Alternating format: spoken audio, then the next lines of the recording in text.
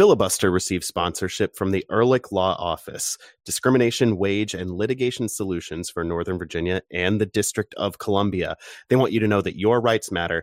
You deserve to be free from harassment, and you deserve to work. They cover workplace discrimination and wage theft, non-competition and non-solicitation litigation, civil rights, takings and disability, and a lot more. For a free consultation, go to ehrlichlawoffice.com/filibuster.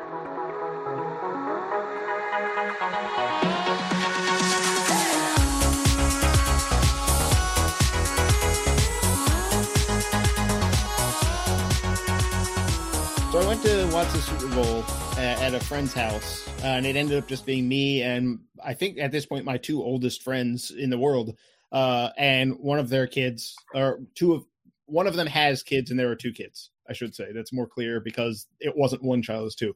So one of them has gotten into the YouTube show Hot Ones, the interview show where people eat hot wings. They're asked questions. The wings get hotter over time. Yes. First of all, he came to me and was like, "Do you ever hear about this show, Hot Ones?" Like, I have told you about Hot Ones and about things I saw on Hot Ones for like 5 years. He was like, I just started getting in. I was like, great. I'm glad my words are landing. So he ordered they have like a 3-pack of sauces that they do on the show. And it's like 2 of the entry level sauces. And then the last one that they do at the very end, that's the hottest one that they have. And we had been talking at some point about possibly trying doing a miniature Hot Ones thing where we build up to that. And he showed up at the Super Bowl party with a big bag of fried chicken and all the hot sauce bottles that he had. And at which point I was like, so are we, is it just going to happen today? And he's like, well, I'm here with chicken and the hot sauce. It doesn't have to happen. I was like, look, we might as well do it now. And so I knew this was happening on my way there, so I had time to stop and get ice cream. Yes, which call. I knew was going to come in handy. Yes, it also affected my beer choice because I knew I was like, after that, I'm gonna want something that's like sweet, malty, not hoppy, just something that's gonna like tamp this thing down a little more, and maybe a nice lager, something a high ABV so that I can maybe feel slightly less as well, which is a problem for your insides. But it's a order of operation situation. You've got pain, you've got to get that pain to slow down. So we did it. We ate the last dab, and it was not a small amount either, because my friend went to pour some on, and he did the classic like a little too aggressive, so more came out, and I was like, well, I'm not gonna just like do a sensible one while you don't have one, because I don't want to be the one that ate less. And so honor was on the line. Well, so sort of. It's sort of a like the way Jackass works, where all those pain was on the line. It works like Jackass, where both those guys are all subjecting each other to the stupid thing. And if someone were opting out, then it would be some sort of a violation of the bond of trust and doing things that is going on there. And so I was like, no, if you're going to do it, I'm going to do the same thing. The reactions you've seen on that show are pretty much exactly what happened to me. You can kind of feel it gearing up. Like within like 3 seconds, I was like, oh, there's a problem coming. I already know my body's having a response to this. Like, oh, this is not good that you did this. It was like a good 20 minutes before it started to really come down. At one point, I was telling someone that it felt as if my tongue was irradiated because I didn't have another way to describe what I was feeling. And then we watched the second half of the game. We went back to sitting there and watching the game, like, and occasionally just being like, it's still so hot. The third member of the group was like, I can't do this to myself. Like, I'm not a spicy food eater anyway. I can't withstand this. So his job was to basically make sure that like it didn't end in a sort of worse disaster. Like, we weren't sure what it was going to be. If he was going to be like pushing us out the door, if we were going to be like, our body was just going to reject this, if he's going to be shoving us outside to throw this up or something. But fortunately, just a lot of, gasping and being like, it's so hot still. We did that to ourselves. We elected to do it and then did it, and might end up doing it again. Hey, welcome in. This is Filibuster, the Black and Red United and Incandescent Tongues podcast. I'm Adam Taylor. Yeah. joined by Ben has been shaking his head for most of this. Joined by the always skeptical Ben Bromley and the never skeptical Jason Anderson. We are all from. I feel like that's usually backwards. I feel like it's usually the other way around. Not when it comes to actually doing stuff.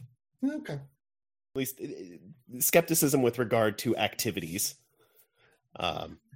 Jason is never skeptical and Ben always is. That is the dynamic we have established on this show. That's fair. Anyway, we're all from blackandredunited.com, where we talk about DC United, among other things. This show, of course, is about DC United. It is February 16th as we were recording, and there are 10 days until the MLS season starts, and DC United hosts Charlotte FC at Audi Field. We don't know much of anything about the 2 preseason games DC United has played since we last spoke with you.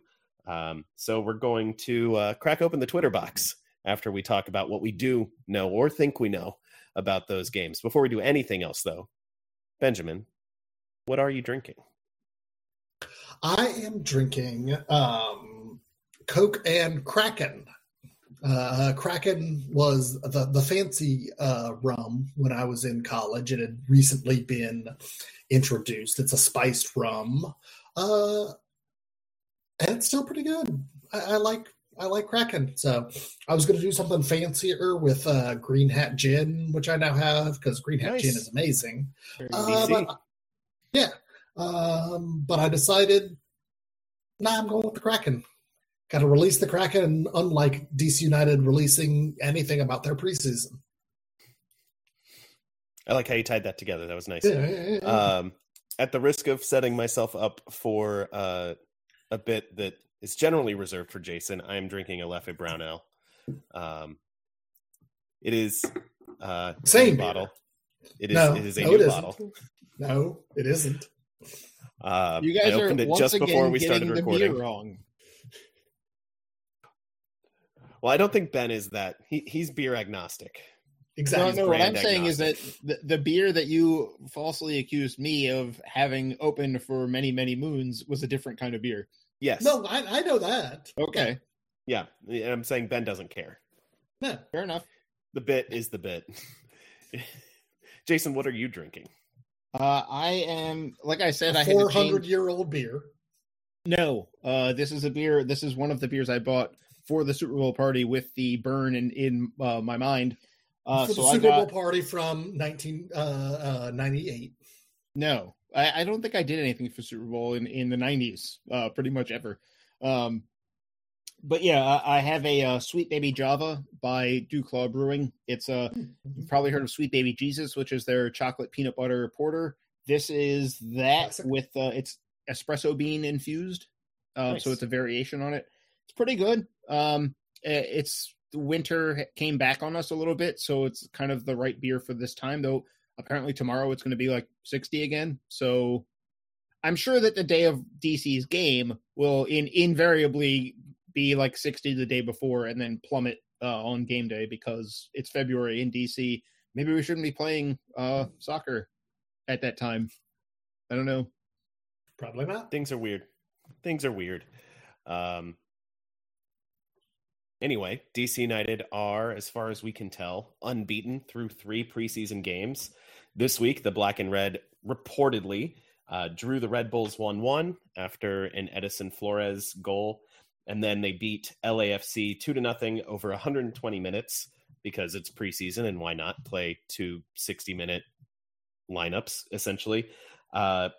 Goals from Drew Skundrich and the club legend Guest. It's all we really know about those games.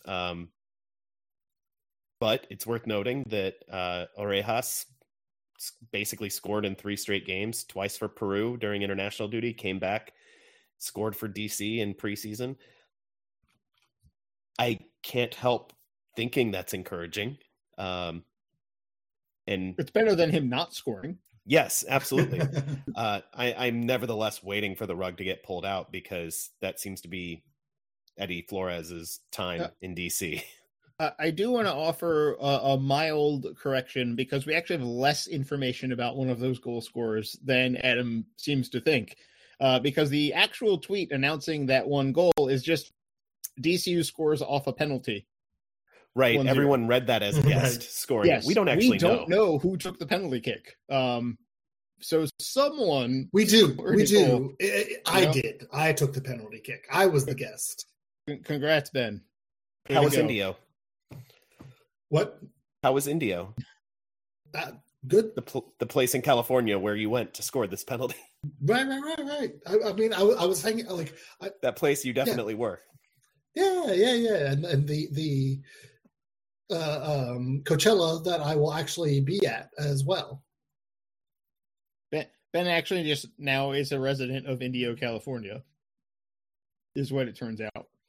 I mean, no one would know. Who's going to know? One interesting thing that caught my eye from the first of these two games was Sofian Jafal getting the start with a mostly first choice unit against the Red Bulls. He is an unsigned second round super draft pick. I know, Jason, you were very happy to see DC select, but it's got to be a surprise to see him getting that nod in preseason. I think it probably bodes well for his chances of landing a contract this year. It's definitely better than not getting that opportunity, because, you know, this is your chance to prove that in that group you actually are at that level. The fact that DC didn't leave him back here with Loudon as they began their preseason preparations is another positive sign that they're at least considering signing him. It will come with some issues as far as, you know, signing him would require an international spot. So it would get kind of complicated for DC as far as who stays with DC, who's loaned down to Loudon. Are there green cards coming is the question I guarantee that everyone's going to speculate on, but the reality is that none of us know. Because another thing aside from streaming is just that there's no media availability. There's no, like, I feel like I've seen every other coach in the league speak to the media at this point. So DC is certainly learning a lot, and we just don't know what it is. So yeah, it would be interesting to see if they address that central midfield need that we've talked about a couple of times this winter with Jafal. But we don't know that. We don't know exactly. You know, the team's tweets on lineups over the last couple of years have been pretty reliable. You can sort of glean a formation from the ordering of the players. There's a consistency there that other teams don't like to do. So there's that, which is something. But as far as reading into how well he played, I hope he played well, but also who knows? DC needs a central midfielder. He could play as an 8, as an 8 with a passing range, maybe a box-to-box kind of role. I wouldn't expect him to be a number 6 in the group. But beyond that, it's hard to say what they're looking for out of him right now, because it's hard to say much of anything about DC United right now because no one wants to tell us anything. It's, you know, unless you're in California or if you were in Miami, that's all we got. It's rough. It's not my favorite thing. I don't like having to talk about how we have no information about this team we follow and we cover. The final preseason game on the 19th is apparently being streamed by the Galaxy. So enterprising fans might be able to figure out a way to watch that game somehow. So it will probably be geo-locked to just LA, so you'll have to figure out how. Somehow you can do it. Adam, what would you say if MLS just required all teams to broadcast their preseason games? Because I feel like many other like all of the other professional leagues in the United States broadcast all of their preseason games. So like MLS should just make this available for the nerds like us because we just want to talk about their teams. Yeah. I feel like it would increase coverage. Probably everyone likes spring training, which isn't happening this year. Because of I am on this podcast. I am on this podcast. I write for the site. I am just like, like every like couple of days I have to be like, oh right, at the end of this month DC United will be playing games again. I'm like scrolling on my calendar.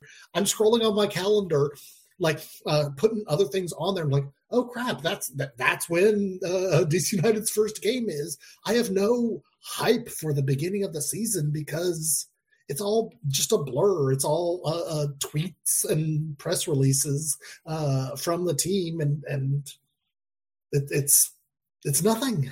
Yeah, and DC United's not alone in this. No, of course not. But the league should require it, and also the team should step up and require it of themselves. I agree. It's weird, maybe 8 or 10 years ago, the early days of this podcast, it seemed like MLS and teams were trying to make it more like soccer spring training, where they were hosting more tournaments, and games were streamed easily, and they would have like giveaways. I remember winning a copy of Football Manager for answering a trivia question during a live stream of a preseason game once. It was like MLS was streaming it, not just a team. It was actually on the league website, and that was fun. It was a little bit event. You would get into it with people, and they've gone away from that. The Carolina Challenge Cup is back in Charleston now that the Battery are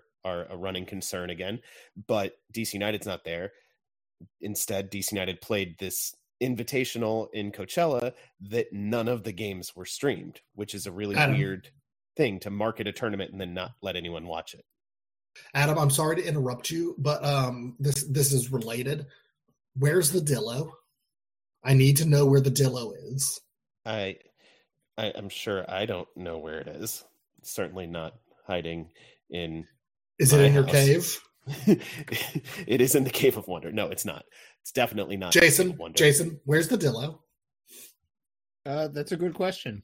I don't even know where the team is keeping most of its trophies now, because a lot of them are in the team store, but I don't know that all of them are. Another question. I will say it could be worse. All of this could be worse.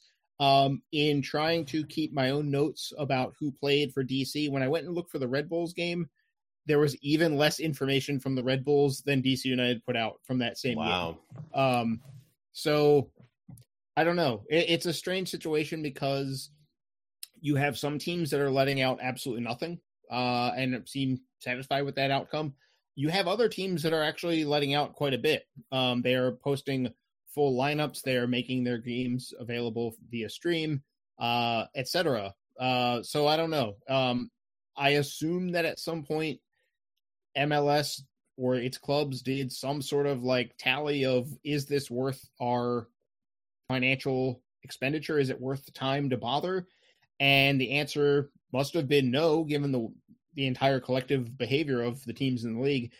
I would argue that maybe they should have left it a little more time to take root and start to expand and get people more on board of the rhythm of the year, rather than being like, okay, for this short little period of time, we're going to try this. And if it doesn't take off, it's done. Because that's not how anything works. If we had that mentality, MLS would have ceased to exist. So it's frustrating, to say the least. I don't know how you can put on an invitational tournament somewhere and be like, but we can't stream it. We don't have the means. Good luck. Streams are by internet only.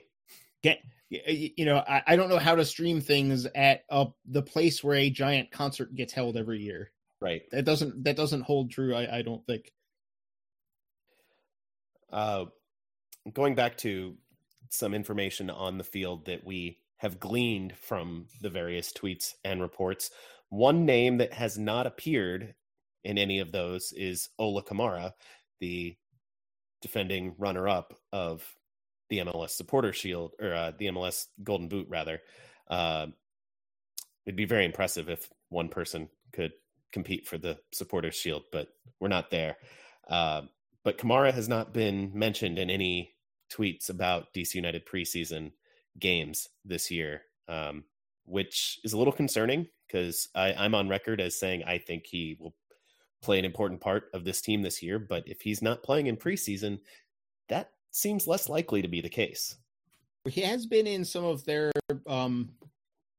brief videos of people training and whatnot, or gym sessions or whatever.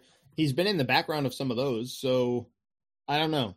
I don't know whether to read a lot into it or read nothing into it because we have so little context. Right. We do know that there are rumors that he's on the block. He's just Ola from the block? Yes. Clearly he rides the 6. Because that's how we refer to trains in this city. No, it isn't. No, it's not at all.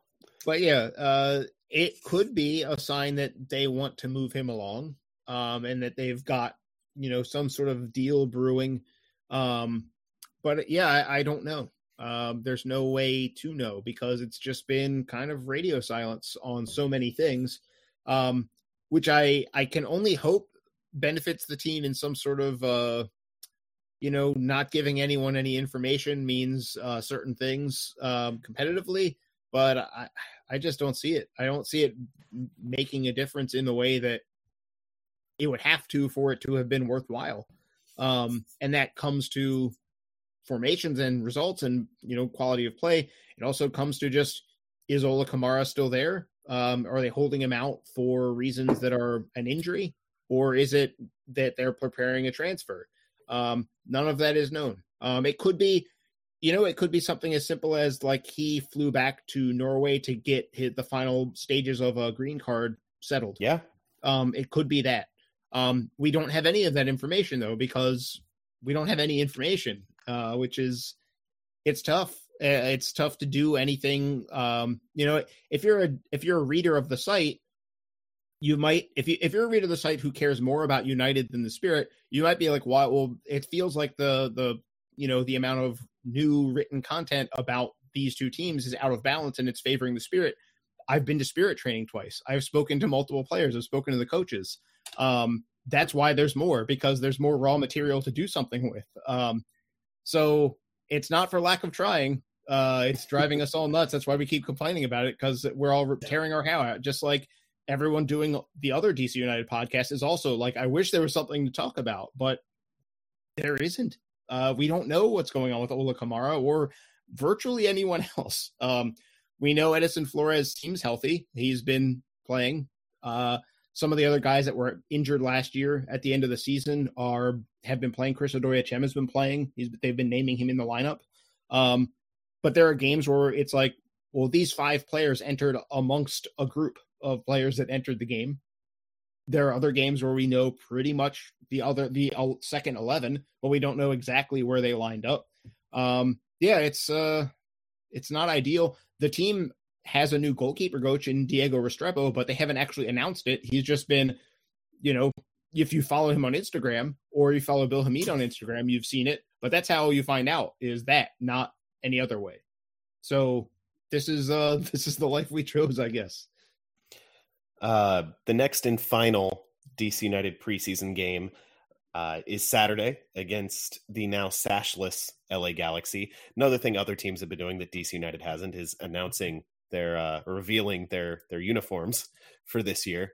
DC United's getting a new home jersey from Pablo Maurer. We have a description of it, but sounds we haven't boring seen it yet. from Pablo. I'm okay with boring for the home kit, honestly. I know. I mean, like if it's just black with red trim, that sounds great. Yeah, what's going to annoy me is that you will probably only be able to get the red trim on the collar and the shirt cuffs on the authentic version, which costs $50 more than the replica, and the replica will just have black without the red trim. It's going to be great. So great. Not annoying at all. Yeah. On the subject of kits, just in general, I was talking to a friend of the show, Steph Young, who happened to have, she moved and she was going through some stuff and she found an old Washington Freedom jersey and was talking about how nice it is compared to some of the more modern jerseys in terms of like construction. Like the badge was not heat pressed on, it was stitched on. These kind of things that make it so that the shirt will not disintegrate in a short amount of time. DC's not the outgoing home kit, but the one before, the one that they had at the last call at RFK. If you've got one of those, I have the authentic from it. And the like white and red cuff thing, Adam, I think you have one of these as well. Mm-hmm. One of the first times I put it on, that little thing broke off slightly from the rest of the shirt, like almost immediately. Oh, wow. And it's just, this is it's not DC United's fault, or it's not MLS's fault. It's Adidas' fault. Yeah. But Adidas is raising the prices through the roof and cutting corners on quality on a lot of things in a way that is fairly obvious when you get into the differences between replica and authentic. I saw today the comparison of the Galaxy, their replica versus their authentic, and it's like, the replica certainly looks in the genre of the same shirt. You can tell that they're related shirts, but they don't look really the same. Right. And I can only imagine that it's also more likely to fall apart than even the authentic.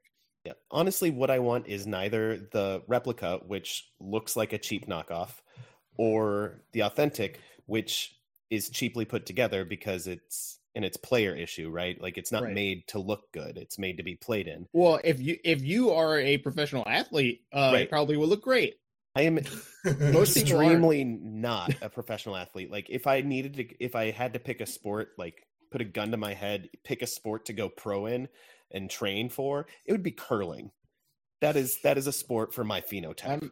I'm excited for curling. There's the final round of the women's thing is tonight, and it's a real pile up of teams that are all very close together. Mm-hmm. So a lot can happen. The U.S. men's curling team actually has someone who stylistically is not that far from me at this moment. That's true. Yeah. So and he likes to wisecrack. So it's very much my sport. You drink, like, they have beer fridges next to the ice in most curling clubs. It's great. Shout out to Potomac Curling Club in Maryland. It's a good group of people when I went up there and went curling because it's fun. You should do it. But what I want from a soccer jersey is a shirt that I want the stitched on stuff that holds on. I want it in a regular person shape, but I also want the little details. I want the jock tag. I want the collar. Because the replica is a normal human being cut. Is the thing. No one is seeing and paying attention to the jock tag when it's on the player issue jersey, like the players on the field. Right. You want that in what you're wearing on the street, and they're just giving us the worst of both worlds, basically. Yes. It's not. And I hate it. It's a terrible strategy for, like, it's consumer unfriendly in a way that makes me angry. But Adam, what's good? What's great news for everyone is that the line for Adidas has been going up. So good for them. That's the only thing that matters. Not the arrow happiness at all. The arrow must always point up. Adam, what if you just got an NFT of the jersey and then you could just have it on the blockchain? Right now. Please stick around. Don't let that scare you off. We will be right back. This is Filibuster.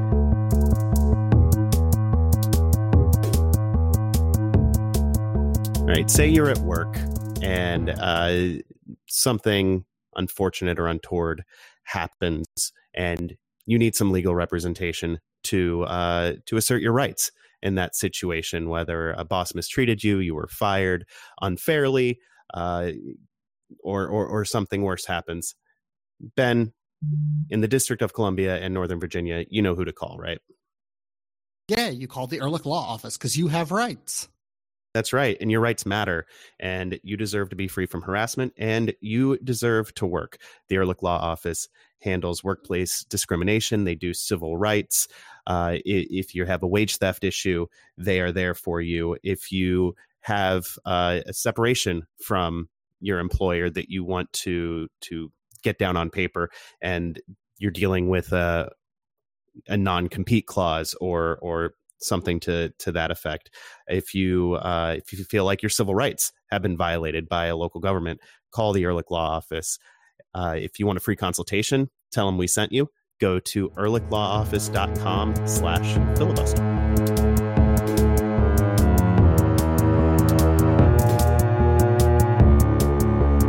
Welcome back to Filibuster, the Black and Red United podcast. Before we crack open the Twitter box, I wanted to put out a little plug.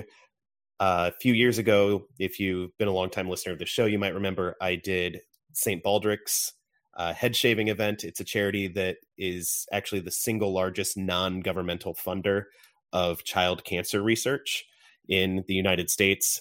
And they raise their money through head shaving events, because if you want people to donate to charity, get volunteers to do something very silly, and that will induce more donations. And that's been my experience. So I'm participating this year. If you remember a little further back, DC United players like Kofi Opare and Perry Kitchen and Ben Olsen as coach all participated back in 2015. But I'm doing this at Boundary Stone next month on March 13th.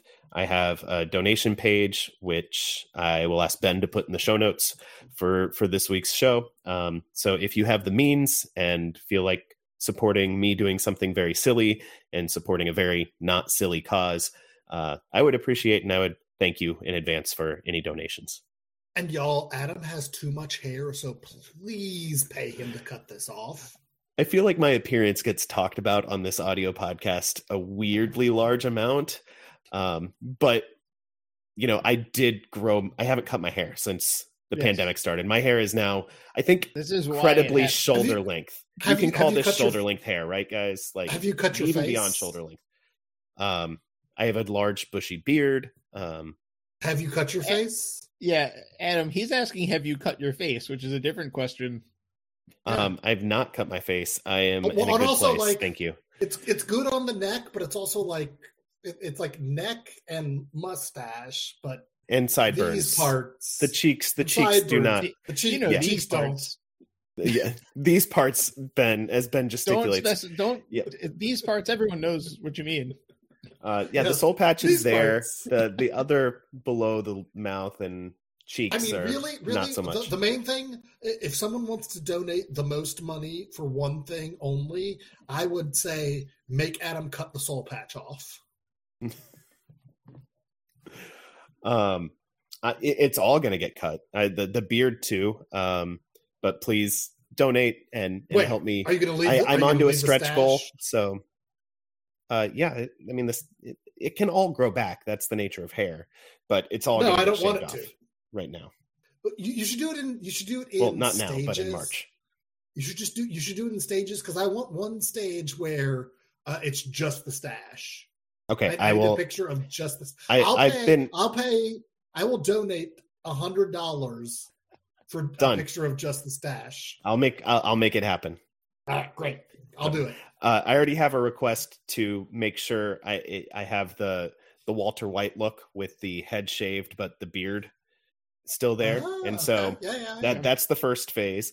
And then the second phase will be the beard, and the last will be the mustache. I will do my best to get whoever's wielding the clippers to honor that order of operations. So please donate, and I will share ridiculous pictures and video and TikToks of my head shaving shenanigans. To your questions, listeners, as we open the Twitter box, we start with lots of questions about a player who may or may not be credibly called a DC United legend, may or may not have scored the game-winning goal against LAFC in preseason action this week. We are talking about Guest. At Hippie Not Hipster asks, where does the pod stand on Guest versus Trialist? Trialist over Guest. I don't know. Guest sounds more romantic to me. Yeah, I was going to say, I feel like Guest is a lot more versatile. There's something welcoming about saying Guest, but it's also maybe misinforming that player why they're there. Because like you could be a guest player when you're like just someone who's like known to the team who is getting a workout in, or like getting a couple weeks to train, and then they're going to go probably try and sign somewhere else. Whereas Trialist carries usually false hope. Yes. So yeah, I think Trialist is the more honest name to give. And Guest is a sort of like, well, you're here and you're able to play soccer, so you can hang out. Trialist implies business, so I think I'm with Ben on this one, that you're there to try and win a job. What if it's Christopher Guest? I wouldn't sign him. He is far too old to play soccer for a MLS team. I would not mind Corky St. Clair making an appearance here or No, there. you said Christopher Guest. That's fair. A similar question from at DCU_Gooner. Can we secure the right to add guest to the MLS roster and then simply start someone different? I would prefer celebrity guests in this role, but he suggests retired pros from other leagues or other sports, like have Nicholas Backstrom line up in central midfield. No, I would want a soccer player. Like if I want a random guest, Other team also has to do it. Give me like Leo Messi for one game during the summer or something like that. I don't want like Nicholas Backstrom is a nice person, but I don't want him on my soccer field playing in a game that matters. Adam, it seems like you're proposing an idea where it's 10 players who are professional players and then one person who is not. Am I correct? Well, and it's basically, only I've started watching Murderville, and the idea resonates with me. Well, and it's only if the other team also does this. Yes. Like I don't want. I think both teams would have to do it. Yeah. So Adam, this sounds like maybe the first, like you're dipping your toe into the idea of a Rock and Jock style rule adaptation, which I feel like MLS should actually try and do at some point. The All-Star game should be Rock and Jock. Yeah, something along those lines with there is temporarily a second goal that gets lowered from above that is worth 5 points instead of 1. I'm thinking back to Rock and Jock basketball where they 20-point goal. Well, there was one time where they did a third one, and someone made a shot into the third one, and it was worth like 45 points or something silly. Yeah, I feel like that's something that should come in for the All-Star game. But as far as for DC, I think the answer here is instead of signing a guest from outside of soccer, why not sign Kazumura and get the best of both worlds? There you go. I think that is how we get this to happen. Is it becomes the King Kazu rule? Yeah. Next question from at KNetlock on Twitter. Who references Extra Time Radio, the MLS League, one of the MLS League podcasts, says that they have the Extra Time crew has written us off already. Is that fair? What should our expectations be, given that we are without Paredes and Paul, which definitely threw a wrench into things. He's referring specifically to our friend Matt Doyle, who's going to be on this podcast in about a month's time during a bye week in March. But he said that DC United strikes him as a wooden spoon contender this year because of the way that the team finished the season last year in November, and they haven't gotten better in his estimation. I mean, I think that wooden spoon contender is always harsh when FC Cincinnati is still in this league. And also... Taxi is coming. DC United has made some good signings. I think it's still to be seen. Like, are they going to be top 3? Are they going to be at the fighting for the playoffs? What that level is going to be? We all obviously hope it's going to be closer to top 3. But I think wooden spoon is. I don't obviously I'm biased, but I don't see wooden spoon level right now. I think they've done enough and are going to be able to do more, whether it be in the mid-season in the summer window or in the rest of this primary window, that I don't see wooden spoon level right now. So yeah, I agree. I think Doyle is over relying on one thing and discounting another thing. He's going big on the idea that it's really hard to play this maximum overdrive system. It's hard to play that kind of super demanding, high pressing system year in and year out. And he thinks that basically some guys are going to tune out this year. I think that effect might be a little overstated in year 2. I think when you get to year 3 or 4, maybe.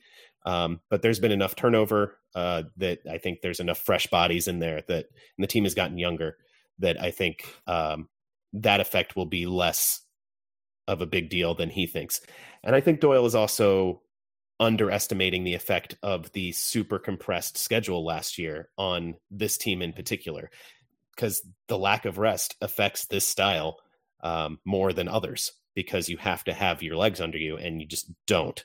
And so I think that had more to do with the bad run-in than anything fundamental to this team. And I think the schedule this year is much more favorable, being a much more regular 1 week or 1 game a week kind of schedule that I think it'll be. I think even before you take into account roster moves, I think that this year shapes up better for DC United than last year, especially the end of last year.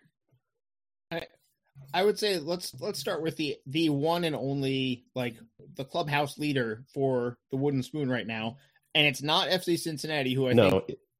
I mean, FC Cincinnati is definitely a contender because they have won it 3 years in a row. They exist. Until they prove otherwise, you have to assume it's going to be more of the same.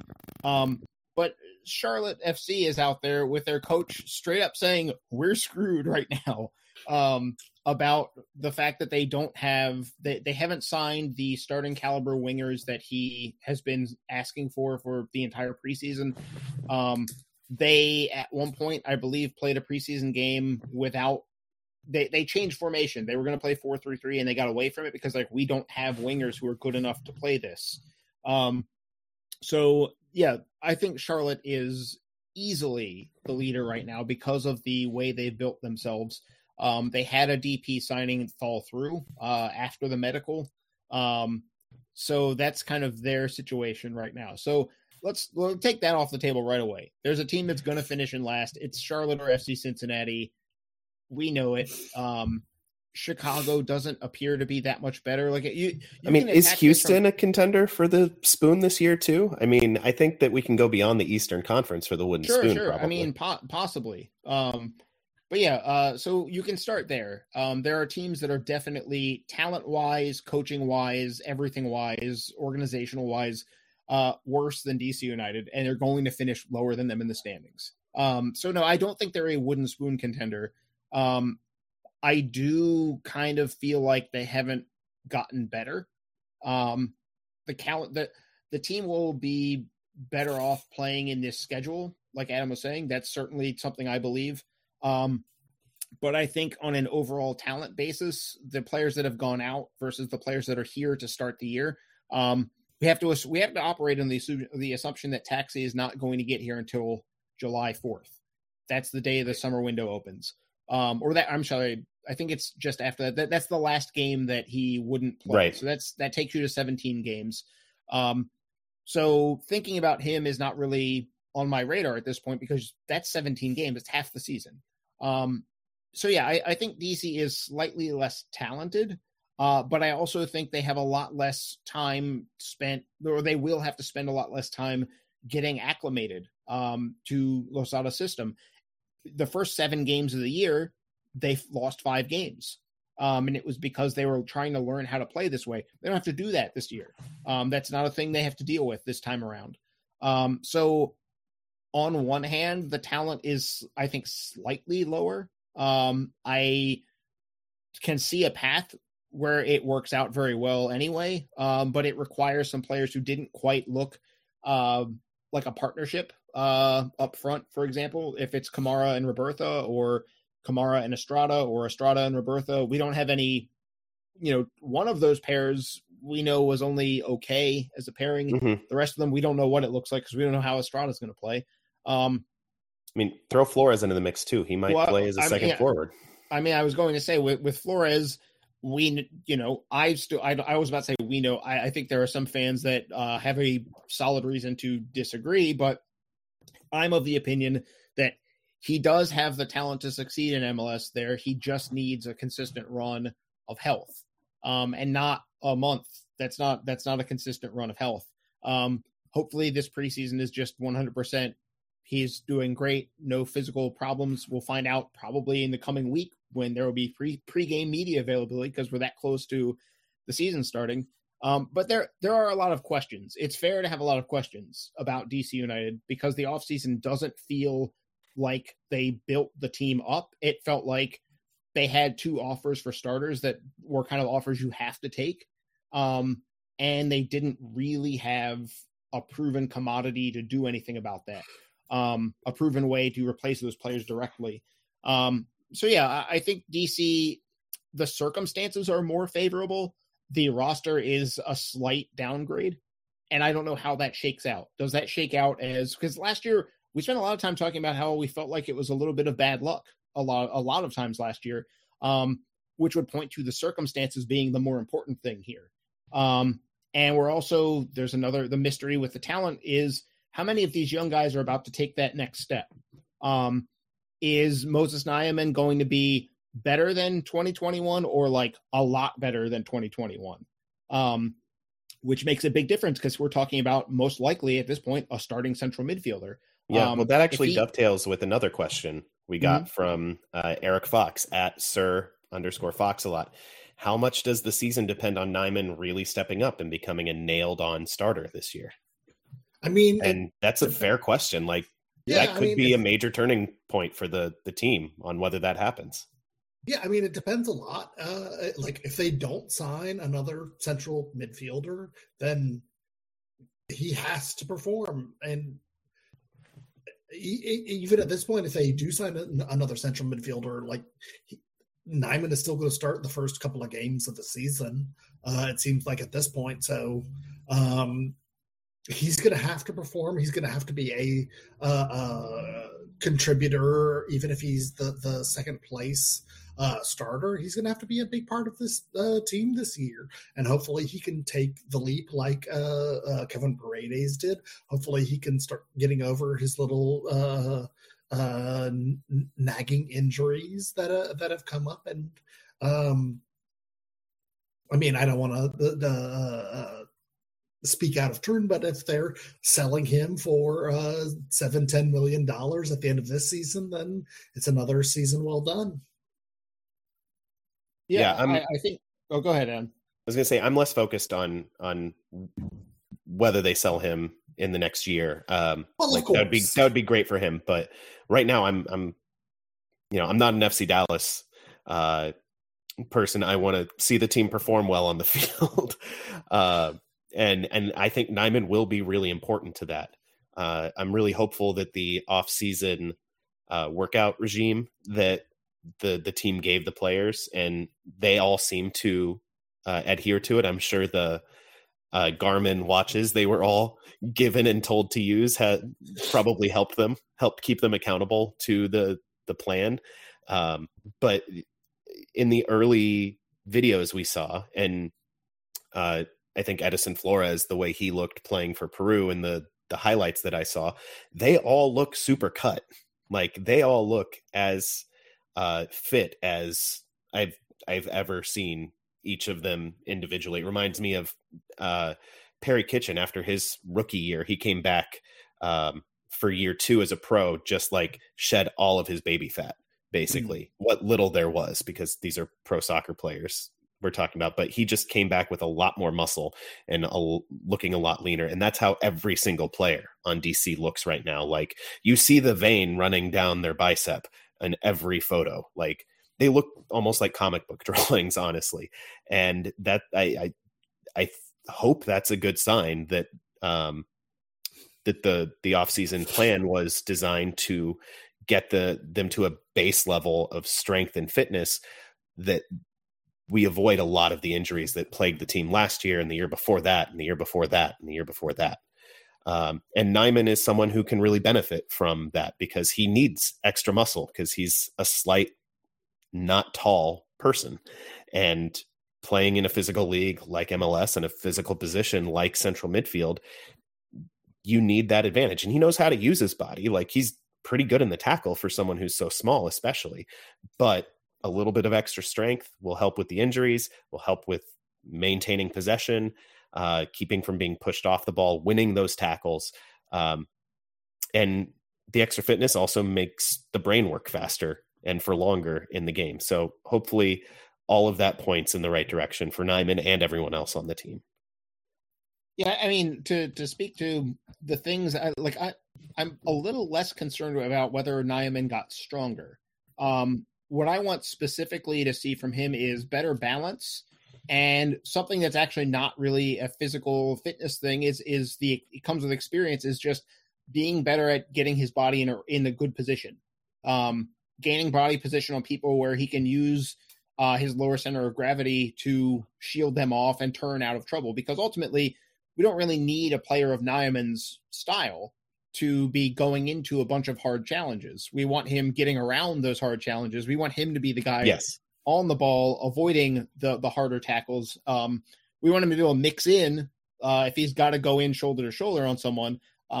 That's great. But, priority number one, I feel like, is he just needs to be better at winning those challenges without having to win a physical battle. Winning them by positioning, by reading the game and getting there faster. So that's one element of Nyeman's game I want to focus on. But like the direct question is, how good does he need to be as a locked in starter?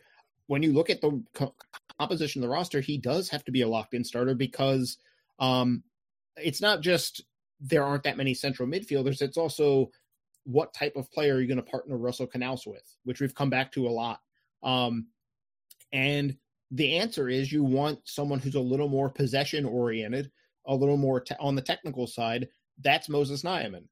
We talked about this last year with him, Moreno, Felipe, and it was like, well, one of the reasons Felipe can always sub in and play so often is that he can be both players in that, that if you think of that as a partnership where the two sets of needs have to, fill in for each other, he can do both. Nyeman is more to the technical extreme. Canouse is more to the physical ball winner extreme. But the only player that's like Nyeman in the rest of the squad is Jeremy Garay, who is even less experienced than Nyeman is. And is also maybe more set to play a deeper, like a regista role, like deeper and closer to, there was a reason I think he was top 5 in USL Championship for total passes attempted last year.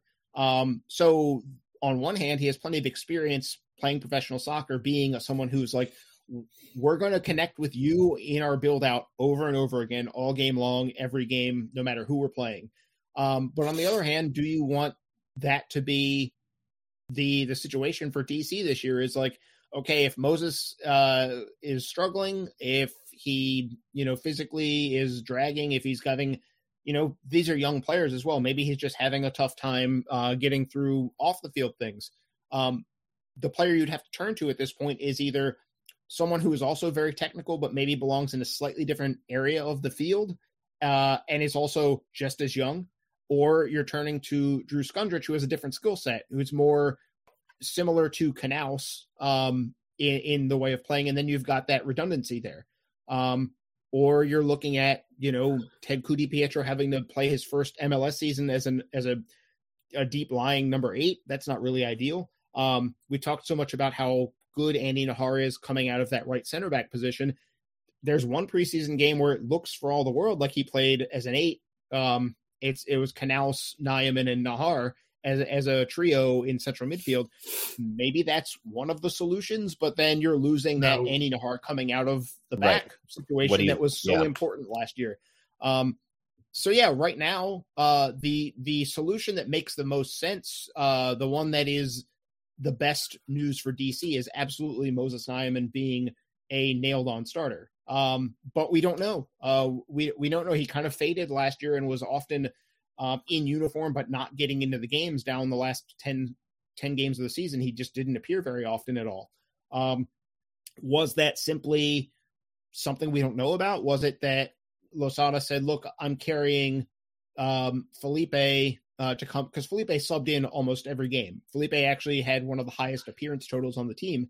Was it just one of those like, look, Felipe is going to get those minutes anyway right now because we are playing to win and he's slightly the better player right now, so I'm going to go with him?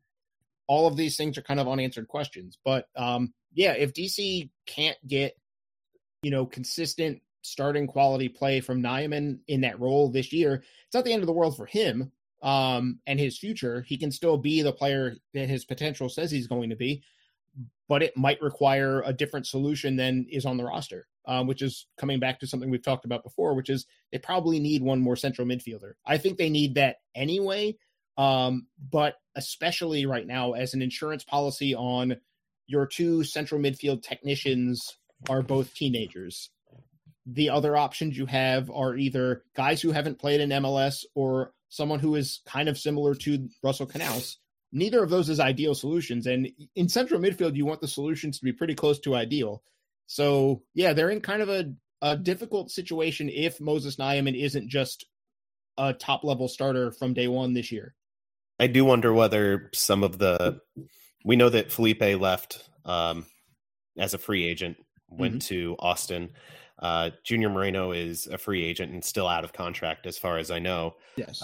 But the odds of him coming back appear slimmer by the day. I do wonder if the difficulty re-signing both of them, because we know the team made offers, is because Losada was up front and said Nyman's going to get the starting role next year. And both of those guys are veterans. They don't want to be on the bench. They're not at the end of their careers. Offer as well. Yeah. Yeah. And it's fairly obvious that, it came out that, Felipe didn't want to be a backup, right. Didn't want to be a spot star, didn't want to be Felipe the first tweeted guy something off the like, bench. if you want me, then choose me. Right.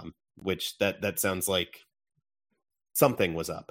But that brings me to our next question from Trevor Crowell, frequent contributor to Twitter boxes at the Bad Idea Labs on Twitter.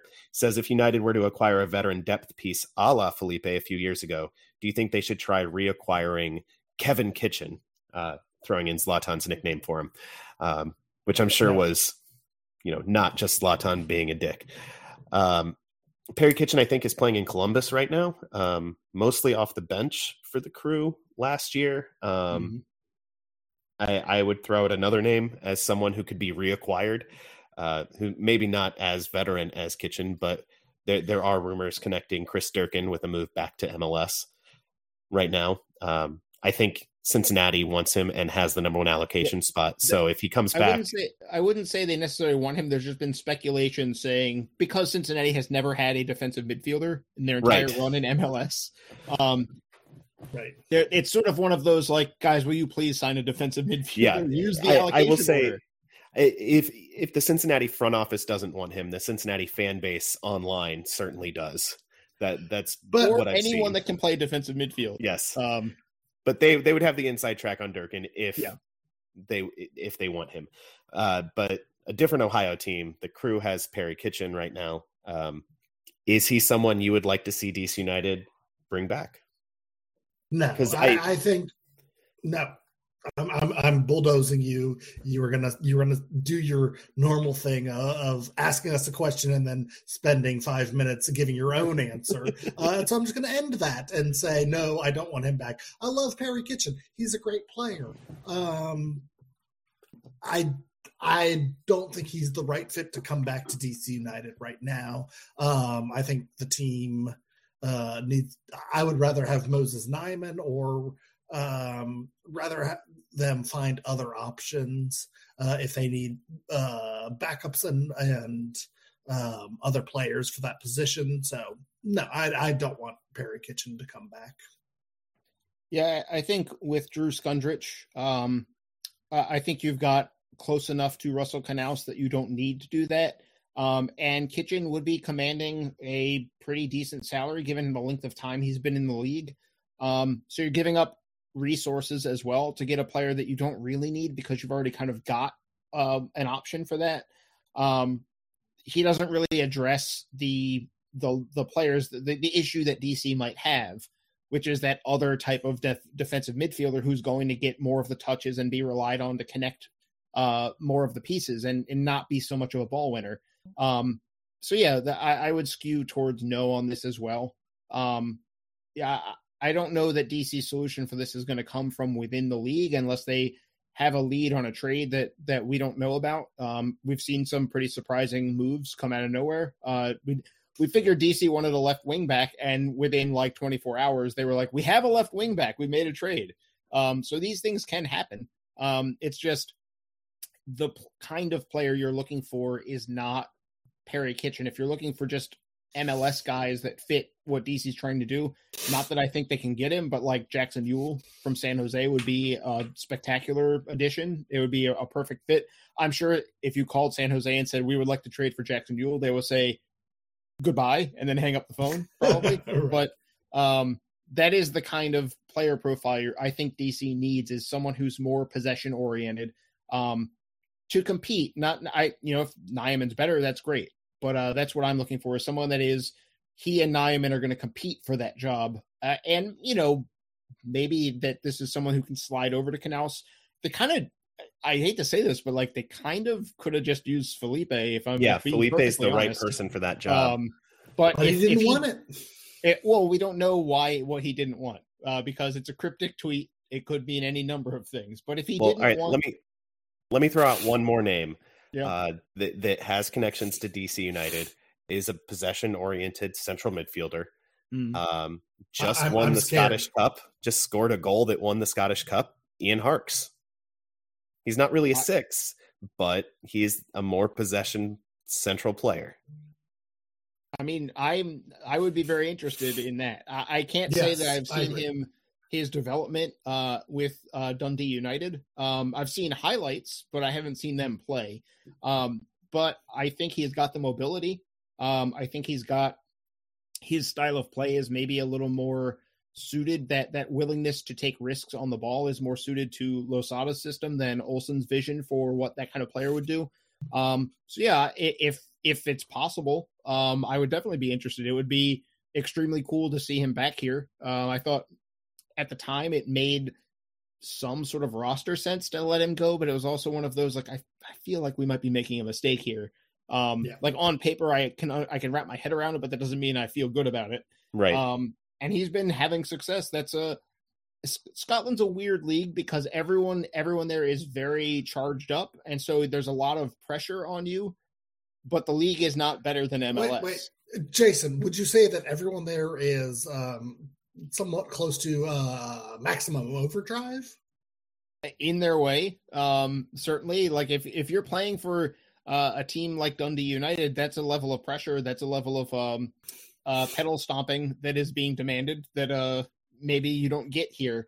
But yeah, I would be very interested in that as a theoretical. I don't know how possible it is, but maybe we should. That's a creative way to do it. To deal with the international spot of it all. We've already kind of alluded to that situation as well. You wouldn't have to worry about that. So I guess what I'm saying is, go sign Ian Harkes and we can move on from this. Ooh-ah. And that is as good a note as any to end the show. Thank you all for listening. Find us at blackandredunited.com. If you want to support the podcast financially, you can do that at patreon.com/filibuster. Find us on Twitter at blackandredu for the website, at filibusterdcu for the podcast, at Bromley Soccer, at Jason DC Soccer, at 202AMT for our personal accounts. Send your emails to filibusterpodcast@gmail.com. Download and subscribe wherever you get your podcasts. I'm told ratings and reviews are very helpful in helping new people find the show. So please do that as well. 5-star reviews, of course. But also please just tell a friend about the show. That will always be the best way to spread the word, is to literally spread the word. So we appreciate it as always. For Jason and Ben, I'm Adam. We'll talk at you next week. Say goodbye, Jason. This is a message for Ian Harkes and Ian Harkes only. Ian, if you're listening to the show and you're in Scotland and you're going to come back to DC United, please bring me a case of Buckfast. Thank you.